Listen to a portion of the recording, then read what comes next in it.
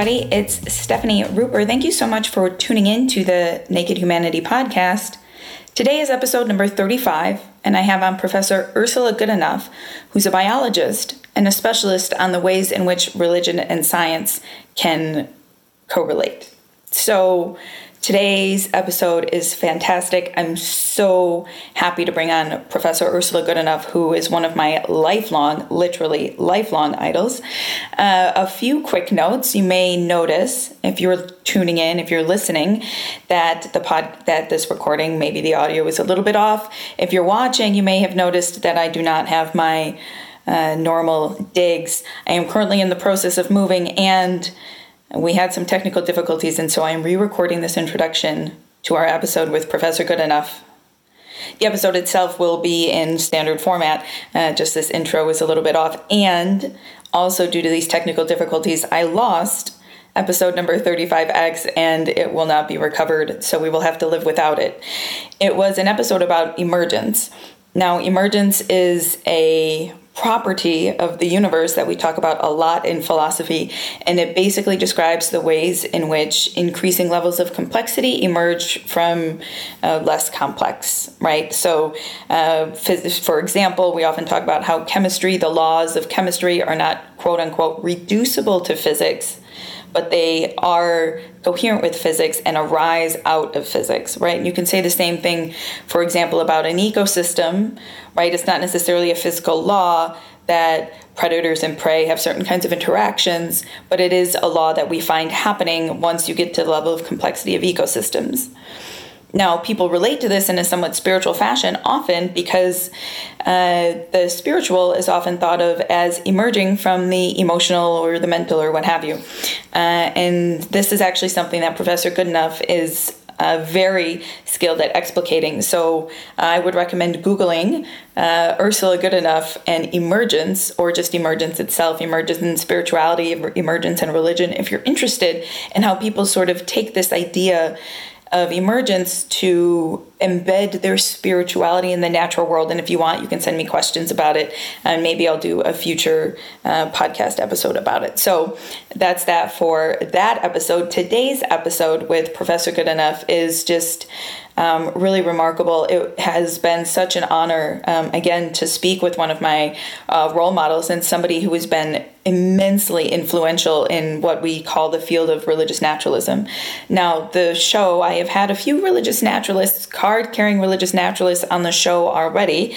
Don Crosby is a brilliant philosopher, religious naturalist thinker. I had him on for episodes 22 and 23 about nihilism and the modern world and how religious naturalism could be a way to cope with or change your nihilistic feelings, that is, your feelings of meaninglessness. I also had on Michael Hogue, who is a prominent critic, or not critic, but commentator within the religious naturalism space.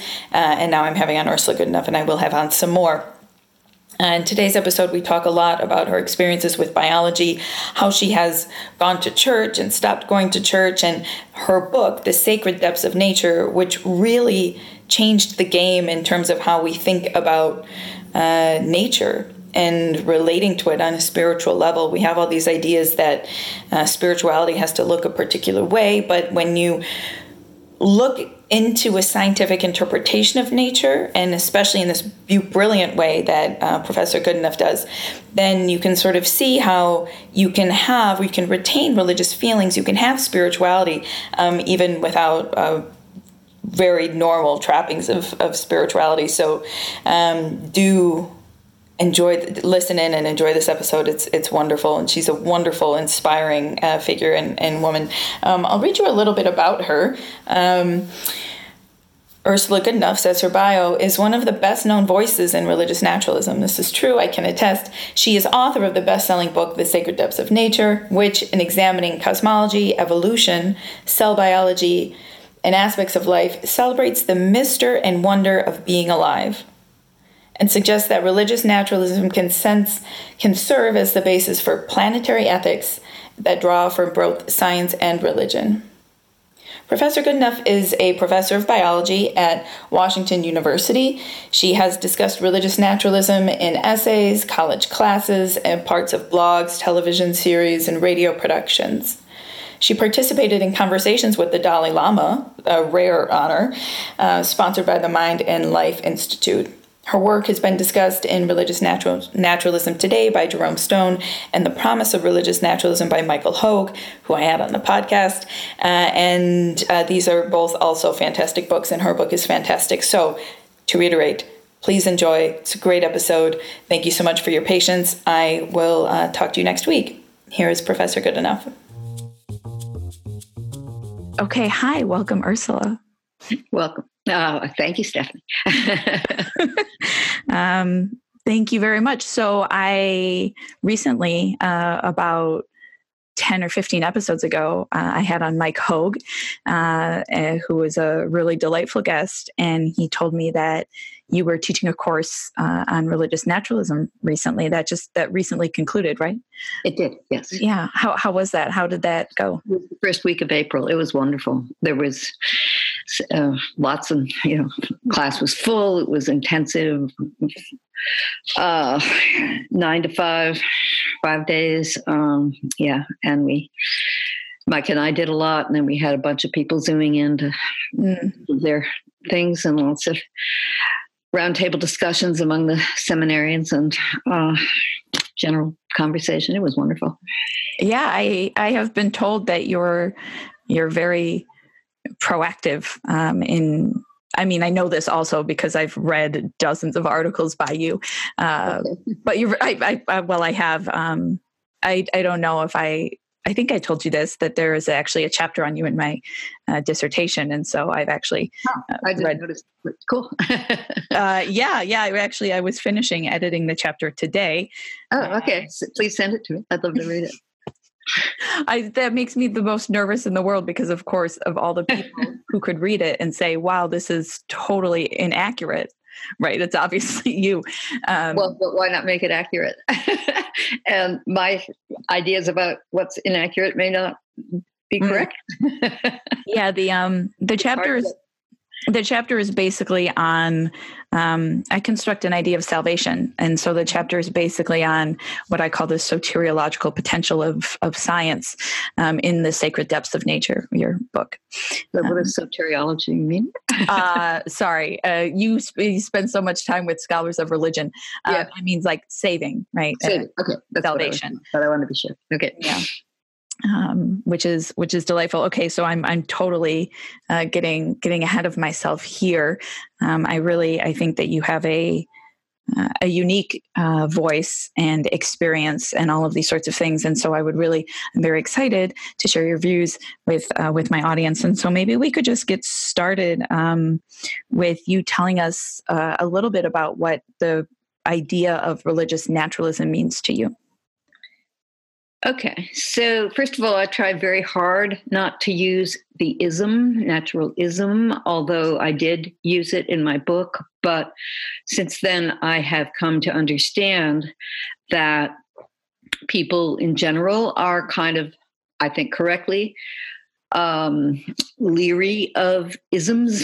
It suggests dogma and inflexibility and know-it-allness, and the whole idea of what I'm now calling a religious naturalist orientation, where naturalist is an adjective, is that it is an orientation. It is therefore ultimately works with an individual person, may also come to be an orientation that a group develops and then agrees to share.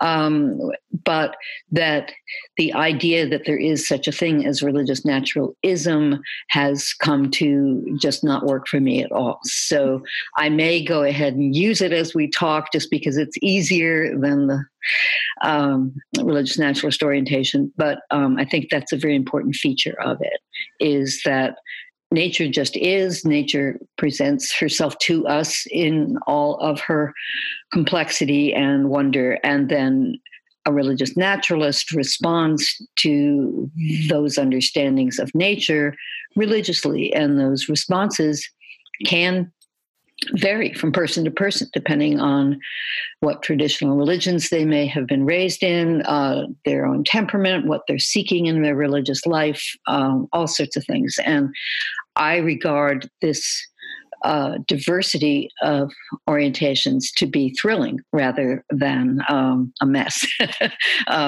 because there is it's not like it's completely all over the place. What's grounding it is everybody's story and how nature works. And so there's the one rule, we can talk about a rule, is you don't get to cherry pick. You don't get to say, well, I don't like this about nature, so I'm going to pretend it's not there. So since there are rules, the diversity, I think, is exciting. Mm. Yeah, so I think your position, I really appreciate this, and I think you would understand the diversity particularly well because you choose. You're still attending church? Is that correct? Well, there was a time.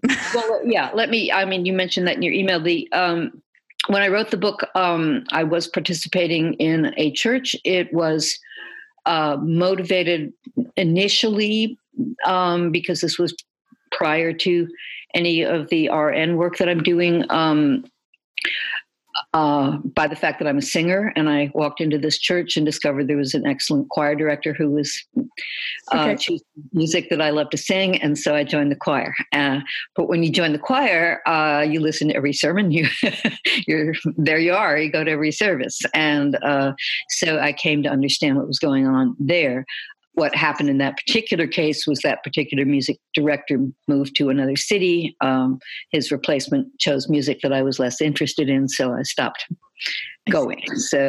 And recently I've moved from St. Louis to Martha's Vineyard, where I retired 2 years ago, and I have joined the UU Church, where I also sing in the choir. But the UU is obviously, because it doesn't really have any grounding tenets or anything, it's more conducive to RN. So I've given some sermons and stuff like that.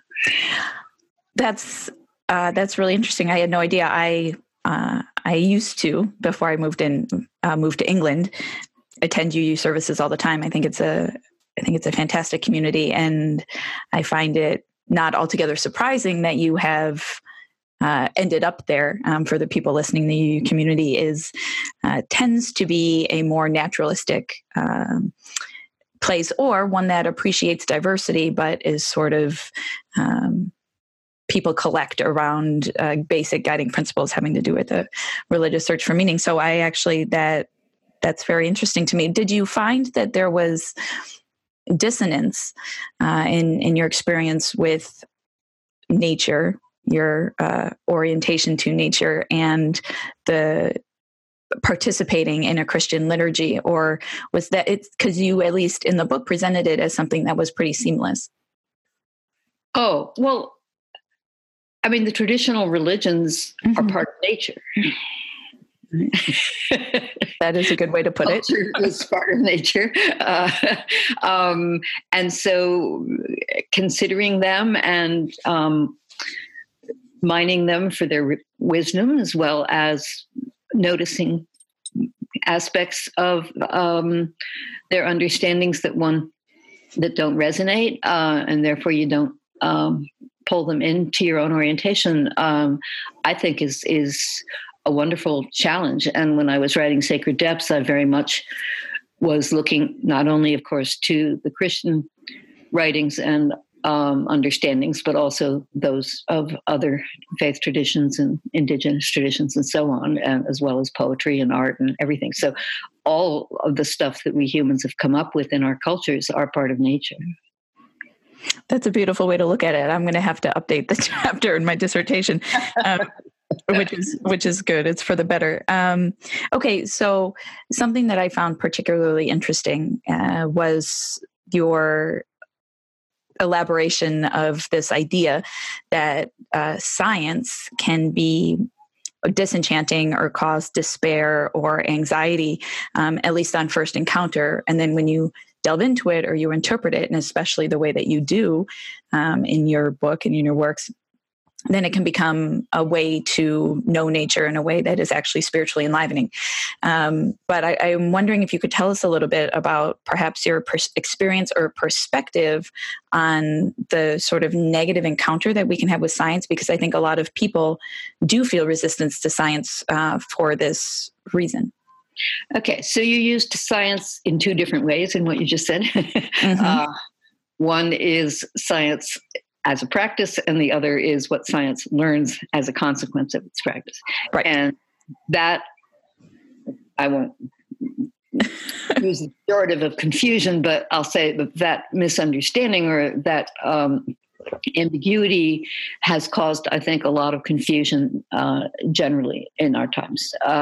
So science is a practice. It's a way of asking questions. It's the usual thing that everybody sort of gets one way or the other during school, hypothesis and testing the hypothesis and reproducibility and all these boring things. But it's not limited to people with degrees in science. So if you go out and try to start your car and it doesn't start, you develop a hypothesis. Oh, maybe I'm out of gas. And so then there's a test of that hypothesis. You look at your gas gauge and see, oh, maybe my battery is burned out. So you turn on the lights and see if the lights go on. So, I mean, we do science all the time. Kids do science all the time. You watch them and they're trying to figure something out and they test it. Scientists who get paid to do this can be asking questions of stars, of the earth, of people, social scientists, cultural historians, and cultural analysts. They're all doing science. They're all asking questions and testing them and putting them out there, and then people agree or disagree and find out other things. The understanding that comes from that inquiry depends on how good your data is. So sometimes when you get a new equipment or you discover that your gas gauge is busted and that's you really are out of gas, but using your gas gauge wasn't a good idea. You should have opened up the tank in your car and noticed that it was empty. So there's lots of ways that scientific understandings deepen, and sometimes they're wrong, but they're usually wrong either because the data is bad for one reason or another. So then the second piece is what science has come up with. And so the science that we have today has come up with a very deep understanding of the natural world, a more tentative understanding of the human, actually. I think we understand more about the natural world than we do about human beings at this point. But all of these understandings are what I would call nature. As I said earlier, including human beings and their cultures. And so those understandings can deepen and will deepen, but there's lots of stuff that we know about the natural world that I feel I could predict my right arm are not going to go away. I mean, DNA is not going to be found to have no relevance to how life works. We're stuck with DNA. It's part of the story. Stars are not going to go away as the generators of the heavy elements in the universe. That's where they're made. And so the religious naturalist then takes these understandings and works with them religiously. And some of the understandings then can be ones that a particular religious naturalist doesn't feel comfortable with. Some people, and I have in the reflection to my first chapter in Sacred Depths, get freaked out about all of how big the universe is and how the whole thing seems to be pointless and how we're this tiny little speck and all of that, and would prefer understandings that put human in the center of everything. So those are challenges. But I don't think those are challenges that we could say have to do with science. I think they are challenges that have to do what science has let us know about.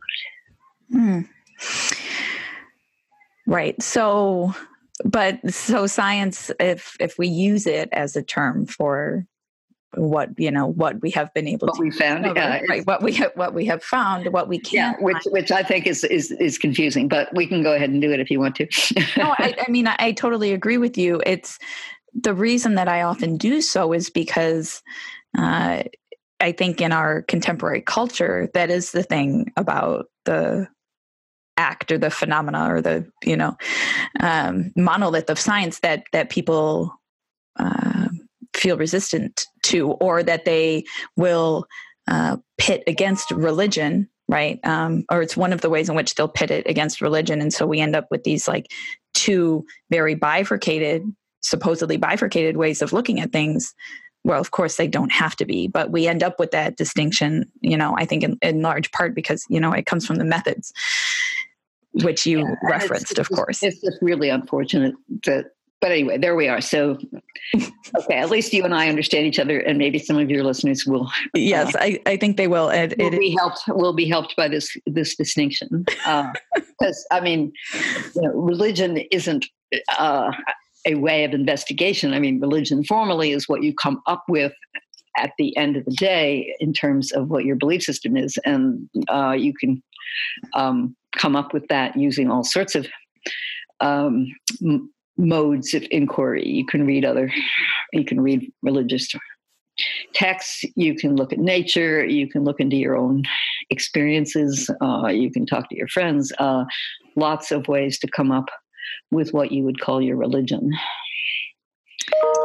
I'm putting more thought into what you said, into the urgency with which you think these two categories of types of science should be separated, and I'm starting to think you're very right. And we need new language. We could just say nature, right? But people, that's what I try to do. I think people would. It wouldn't be immediate to people if you said nature that you meant a scientific understanding of nature, because we do have this antiquated kind of dichotomy about a scientific understanding of nature, and I don't know what the other alternative. Well, so one could say I like to walk in the woods because I'm part of nature, and in those situations, you have two options. You can just think about how beautiful it is and how happy you are to be there and stuff like that. Or you can go into, gee, those trees are photosynthesizing, and gee, those trees have genes that are like my genes, and gee, what's the adaptive advantage of that flower being that shape? So you can ask scientific questions of nature if that's what floats your boat. I do that all the time when I'm out in nature, because that's what floats your boat. But it's not necessary to enjoy nature to have those questions. And very often I will go out in nature and everything that I see is so gorgeous that I don't go there. So it's also our context and our habitat, and we can just enjoy being in it as a fellow creature. Yeah. So in this understanding of nature that you have gleaned from scientific method, scientific inquiry. Scientific inquiry. Okay. So something that I think is really important, and which I think you have done in a pretty unique and important way, is to sort of look at the kinds of functions that religion tends to perform for us, or the kinds of answers that it tends to provide, right? And to see if we can find alternatives in nature that are also spiritually or emotionally satisfying, or however we want to think of it. And so I'm wondering if you would be willing to talk about maybe a couple of facts or things you know about the world and how they are, in a sense, do provide some kind of meaning. Something like emergence or the connectivity of life that we know through studies of biodiversity. I can pick one if you want. I know them all by heart. Yeah, go ahead and pick one. Okay, yeah. Let's start with the concept of emergence, because I think you can apply that to physics and chemistry and life and consciousness, right? It's a very powerful concept. Some people apply it to physics, but I think that's pushing it. I mean, physics just is running along using its rules, and it's not like emergence breaks any rules. It's just that it describes events that generate something else than what was there before it occurred. So the basic idea is that the T-shirt slogan is something else from nothing but. And so the nothing but, and how you get the something else from nothing but is that the nothing buts in a given context form relationships with one another. And these relationships usually, at the end of the day, take the form of molecular shapes, molecular shapes. So in Deaconese, that Terry Deacon would say this is morphodynamics, but we don't need to go to all of that stuff. It's just that proteins form shapes that allow them to catalyze a chemical reaction, and those particular shapes were not there in the individual atoms or amino acids or whatever of the protein. They form as a consequence of the protein's fold. But once they have formed, then what emerges is the capacity to catalyze. And the capacity for catalyzing is something else from all the other things that we can say about the protein, all of which are true. But the capacity to catalyze is something that an organism would use to make its way in the world. And so this emergence, the ability of organisms to generate shapes that generate emergent properties and functions, is sort of the big new deal that living organisms have come up with. And what living organisms have come up with writ large is that they have aims, they have a purpose. So some people get disturbed by the idea that the universe doesn't have a purpose, and whether it does or not, I don't care, because I don't know, and I'm sure anybody else would know unless we get data to that effect. But what is perfectly clear is that this planet is just shimmering with purpose. Every single critter on the planet has a very, very, very deep aim, which is to keep itself alive, keep itself going, find resources, protect itself from predators and so on. And so there's just gazillions of these wonderful creatures here, and for hundreds of millions of years, billions of years, purposefully doing their thing. And I think that that's going back to the original question that you wanted to do in this segment, that's a really important religious concept, to realize that life on Earth is certainly unique in terms of all other places in the universe that we know about. This is not to say that someday there won't be life discovered somewhere else, but if it is discovered somewhere else, be it some optical device that we figure out how to use and go there or something, that life will be so far from us, so distant, that the idea that we'll ever actually hang out together is pretty remote. So for me, the idea that the Earth is the unique and only home of purpose in the universe just blows it up to be incredibly important. that we take care of the place. Mm. Yeah, I personally find it was so astonishing to me how counterintuitive that idea was, coming from the presumption that purpose had to come from a God for me. But I now do find the purposefulness, of life, and also the things that go along with purpose, like evaluation, value, and aesthetics, even. To be, it's quite compelling, and it's radically, I think, underestimated. In our nihilistic world.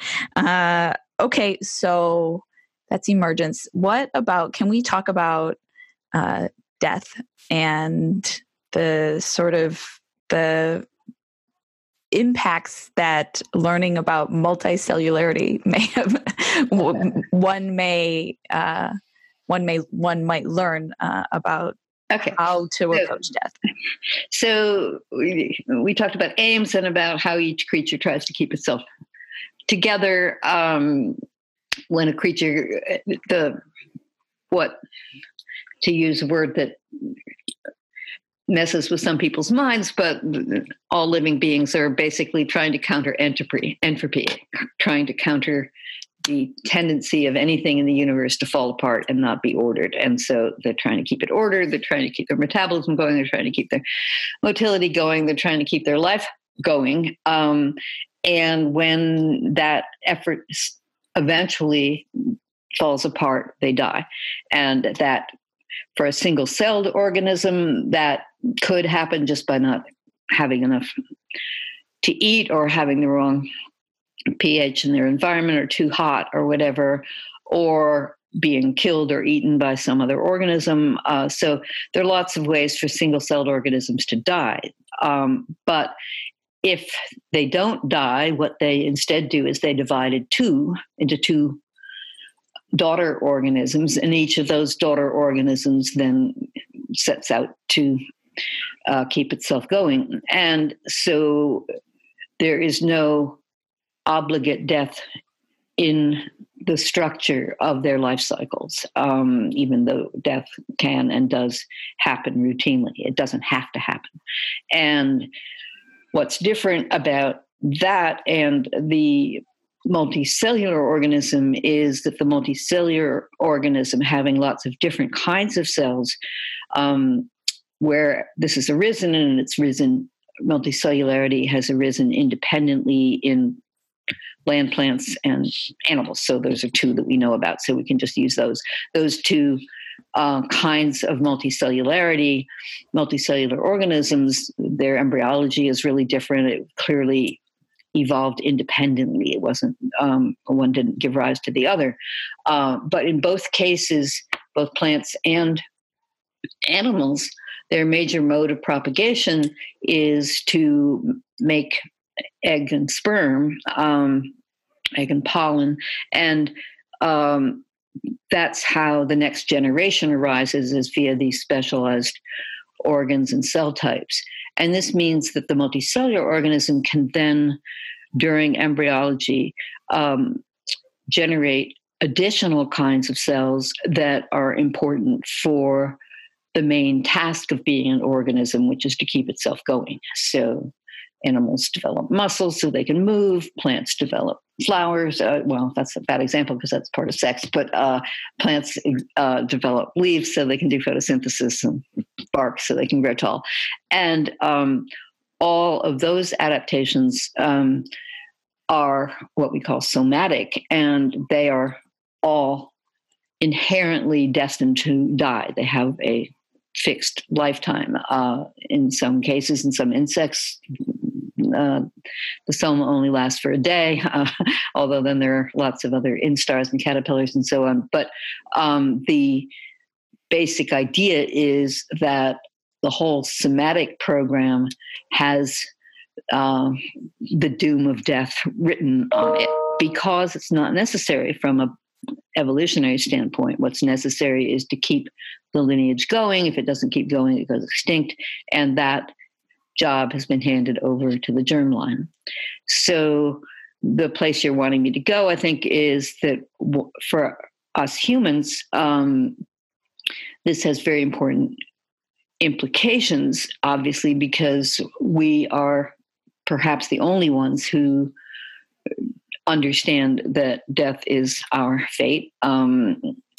All other animals and plants do everything they can to avoid death, but the fact that it's going to happen anyway isn't part of their understanding of things. But it is our understanding of things from quite an early age, and it generates a lot of fear and anxiety and sorrow and everything. So there are two ways to look at that. One is to think about death as it relates to our emotional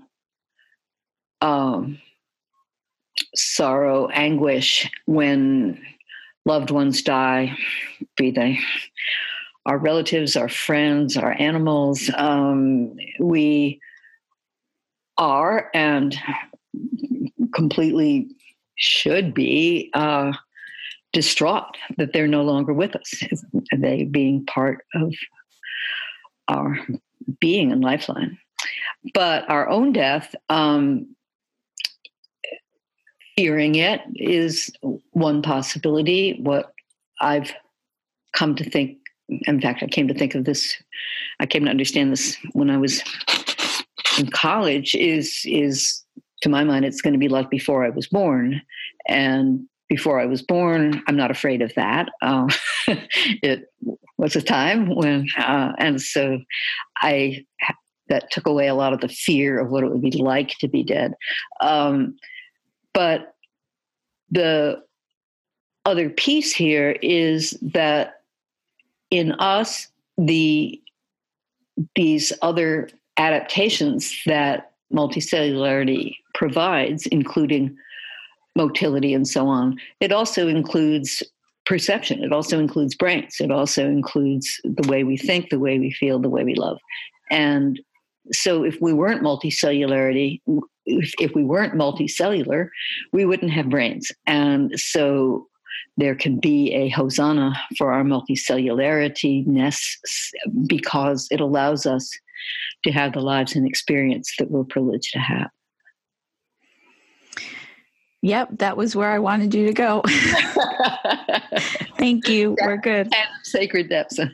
Yeah. So I just think it's important because I can tell people all day long, hey, look, actually, a scientific understanding of nature does not have to be emotionally empty, right? But having concrete examples, I think, is very important. You know, it gives people something to hook themselves to. Another piece of religions that I would like to talk about is the mythic aspect, right? We are organisms that like to tell stories and that like to make sense of things with stories. And you have identified and been one of the main proponents of something that we are sort of calling the evolutionary epic. So I'm wondering if you can tell us about what that means to you, or how the evolutionary epic is sort of bridging that gap between a scientific understanding of nature and what we're longing for as storytellers. Okay, well, as we have come to understand nature via scientific inquiry, you're getting good at this. What we've discovered is that it's not the case that nature was created in 6 days, or in Genesis 2, it's there before the humans even show up, or however you want to read Genesis 2. But that it's been going on for at least 13 billion years. And of course, we have absolutely no way of grasping what 13 billion years is. We have no way of grasping what a billion years is. I don't think I even understand what 100,000 years is. But anyway, a long time. And during that time, a lot of things have been happening. And so for a minimalist version of a story is that it tells something in a sequence, that there's a beginning and a middle and an end, or a current time of it. And so as we've come to understand the natural world, we also understand that it has a history, including the evolutionary history of all of its creatures, and that this has a time frame. And so to say that one is embedded in the natural world or that one is embedded in this story, which I prefer to call everybody's story because it's everybody's story, is to sort of say the same thing. It's just making an emphasizing the time aspect of the natural world as opposed to some other things one might think about. And this time aspect then has given us the understanding, which is disquieting to some people, that we just showed up maybe 200,000 years ago for Homo sapiens, if you really push some of the fossil evidence, and that it's all been going on without us. We're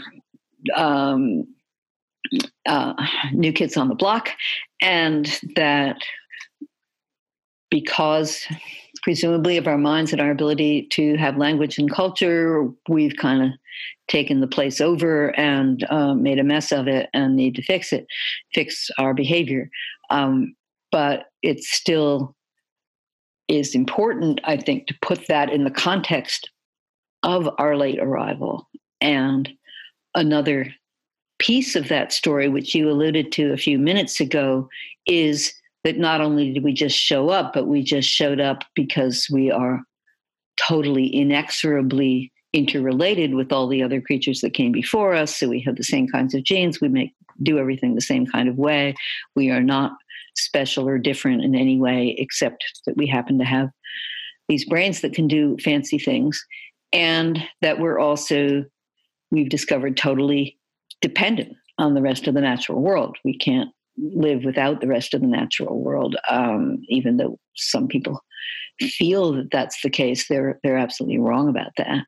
And so this story has morals, and most stories we think about do have morals. There's a reason for telling the story. Maybe you just want to tell a joke, or maybe you want to make a point, or maybe you want to entertain, but a story usually has some take-homes, and the take-homes to everybody's story include very strong moral injunctions. I am glad you ended there, because that is precisely what I wanted to ask about. Was you've been calling this everybody's story, and I think it's very important. It's obviously very challenging to try to unite an entire planet full of billions of people around an idea, and specifically one that is based on a scientific understanding of reality. But it is important, and you have said that you think it's important for people to have like some sort of religious emotion or some sort of regard for the world in order to be ethically motivated. And so there's a sense in which something like the evolutionary epic is necessary if we want to have some sort of sustainable, like a really sustaining care for each other in the world. I couldn't agree with you more. Oh. I mean, great. Yeah. And so this idea of the evolutionary epic, how do you you've spent some time talking about it and promoting it, and do you find that people take to it like pretty easily? Right. It depends completely. I mean, it's everything from yeah, sure to no way, right? And one thing that we haven't explicitly said, but which I think is very important to include, is that by adopting everybody's story, this doesn't mean that one's life doesn't have other stories, right? Mm. So if you only have one story, which happens to be true for me, one could say that's the easiest path because there's no conflict between stories.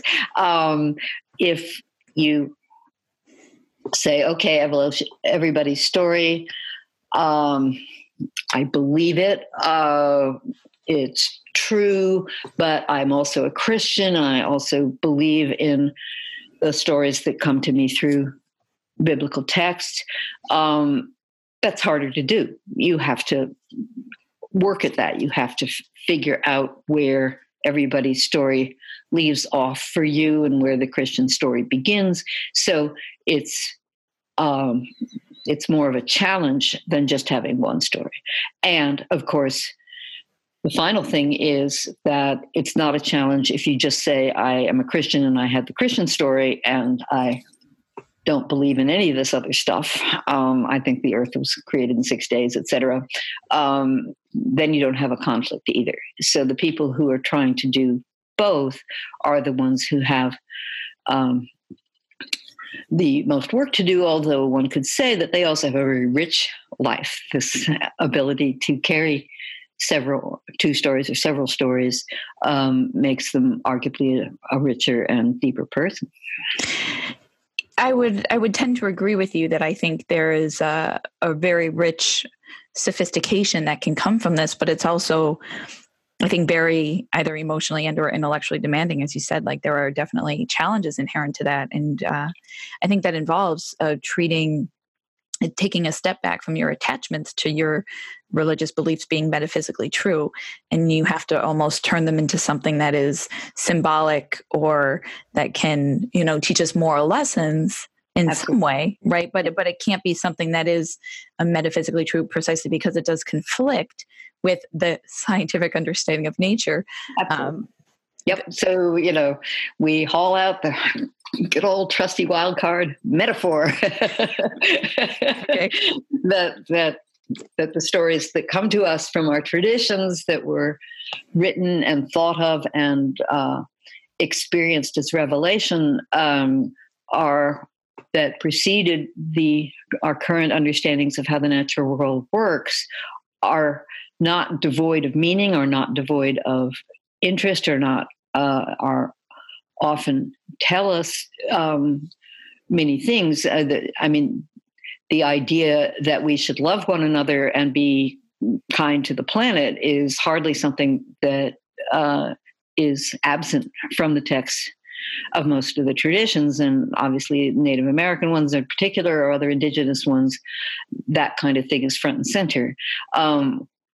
But in the traditions, I think, without almost exception, and even the Native American ones that understand that humans came recently and that are just showed up and have to integrate themselves with the rest of their ecosystem, that even those stories, by definition, the human is center to the story.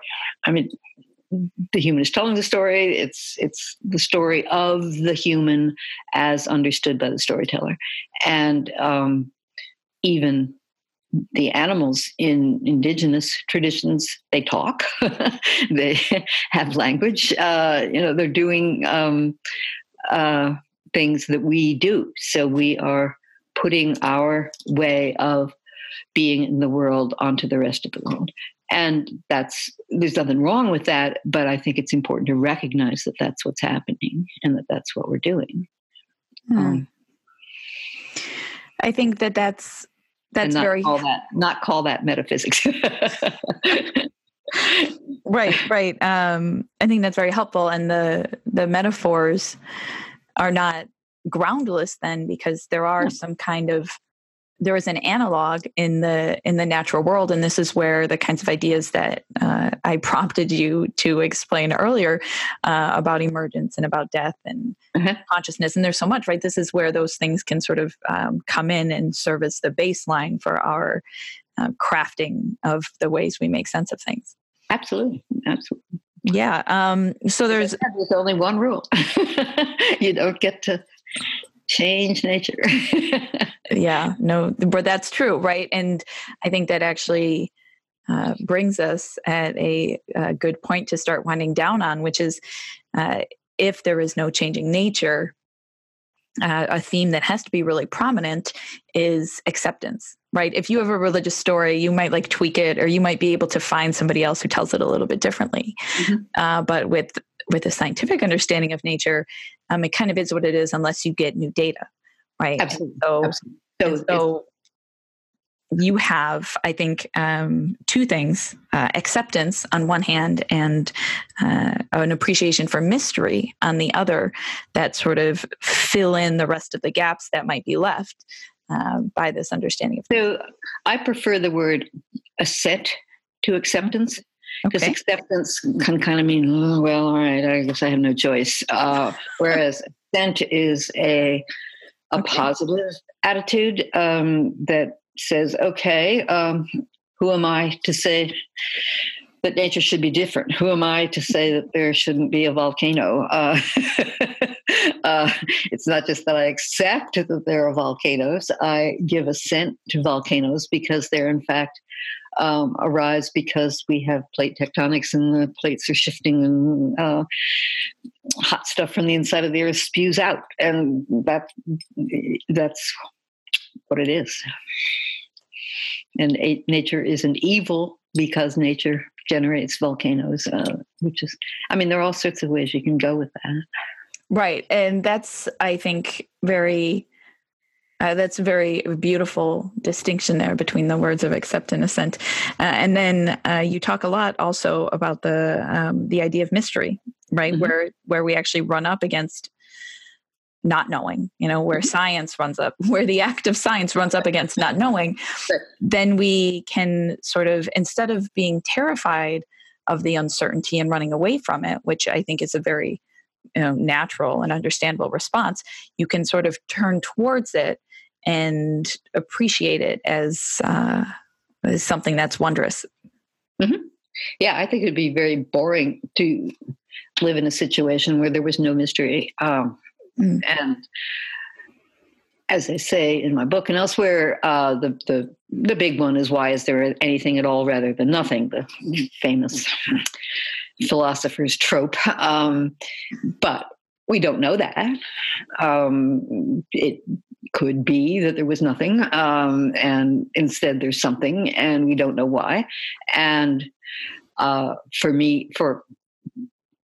the believer would like to say it's because God did it. And then, of course, you get to the, well, why is there God and all of that stuff, which I find very boring. So for me, I'm just really happy to live in a place where there is mystery and where there are things that we don't know the answers to. And at the same time, that doesn't mean that you find God in the gaps, or at least I think that's an unfortunate move. I think that the problem with that is that God keeps getting smaller and smaller as gaps keep getting filled, and you no longer need God to explain X or Y, and pretty soon God becomes very deistic and kind of, got the thing started and then stepped back and wasn't interested, which isn't why people are looking for a God at all. The deistic God is useless. So to my mind, you might as well just not have one at all. And so having mystery means not knowing answers, but living in what you do know is what I think is much richer. Mm. Yeah, there's a sense in which there are things that we think would be really good for us, but maybe they wouldn't, right? Like, what would you say? Such as having all the answers, right? Or yeah, okay. Such as like Don Crosby is often talks about, and he actually is on the podcast twice. He talks about how the idea of heaven is probably something that we wouldn't altogether like, right? It'd be boring, right? Because it's boring. Yeah. And we need to. It's very helpful if we know this, because then we can actually embrace things that are honest if they scare us. Yep. Okay, so we're coming up on an hour. I'm wondering if you have. Okay. I know the time goes by so quick. So yeah, there is a plug. I love plugs. And I don't like doing this, but I'm making myself do it. And that is that if any of your listeners are interested in any of this, it turns out that about 5 years ago, a bunch of us put up a website and set up a nonprofit organization. It's called the the Religious Naturalist Association. And if you just put those 3 words into Google, you will get the URL, which is the same thing with hyphens in the middle of it, and .org. And we there put up a lot of the ideas that I'm talking about, and there is an option to become a member for free for anybody who feels like they'd like to join in. And the idea, which presumably should be obvious for people who've listened to this whole podcast, is not that there is a version of this orientation that we're promoting at all. It's rather to have a home so that people know that there are others like them out there and can get ideas from. And we have listservs and all of the usual bells and whistles. What's fun is that although we haven't advertised, we don't have any money. There are already over 500 members from 20 different countries, including lots from England. And the people who, when they join, when they offer to give a reason why they're joining, which we offer them as an option, often say, oh, I'm so excited in my town. There's nobody who thinks like me, and I didn't think anybody did. And now I know I'm part of a community, and that feels really cool to me. So there it is, my plug. My evangelism. I don't know whether you've had a chance to go to the site. And a lot of the people who are supporting the site are people that you've had on your podcast, like Michael Hogue and Don Crosby. They're all advisors to this and all supporting it. Yeah, I've been familiar with it for ages. I don't think I'm officially a member. I'm a member of IRIS. I went to the IRIS, the Institute for. Yeah. Well, that's really different. It's a very different world. Yes.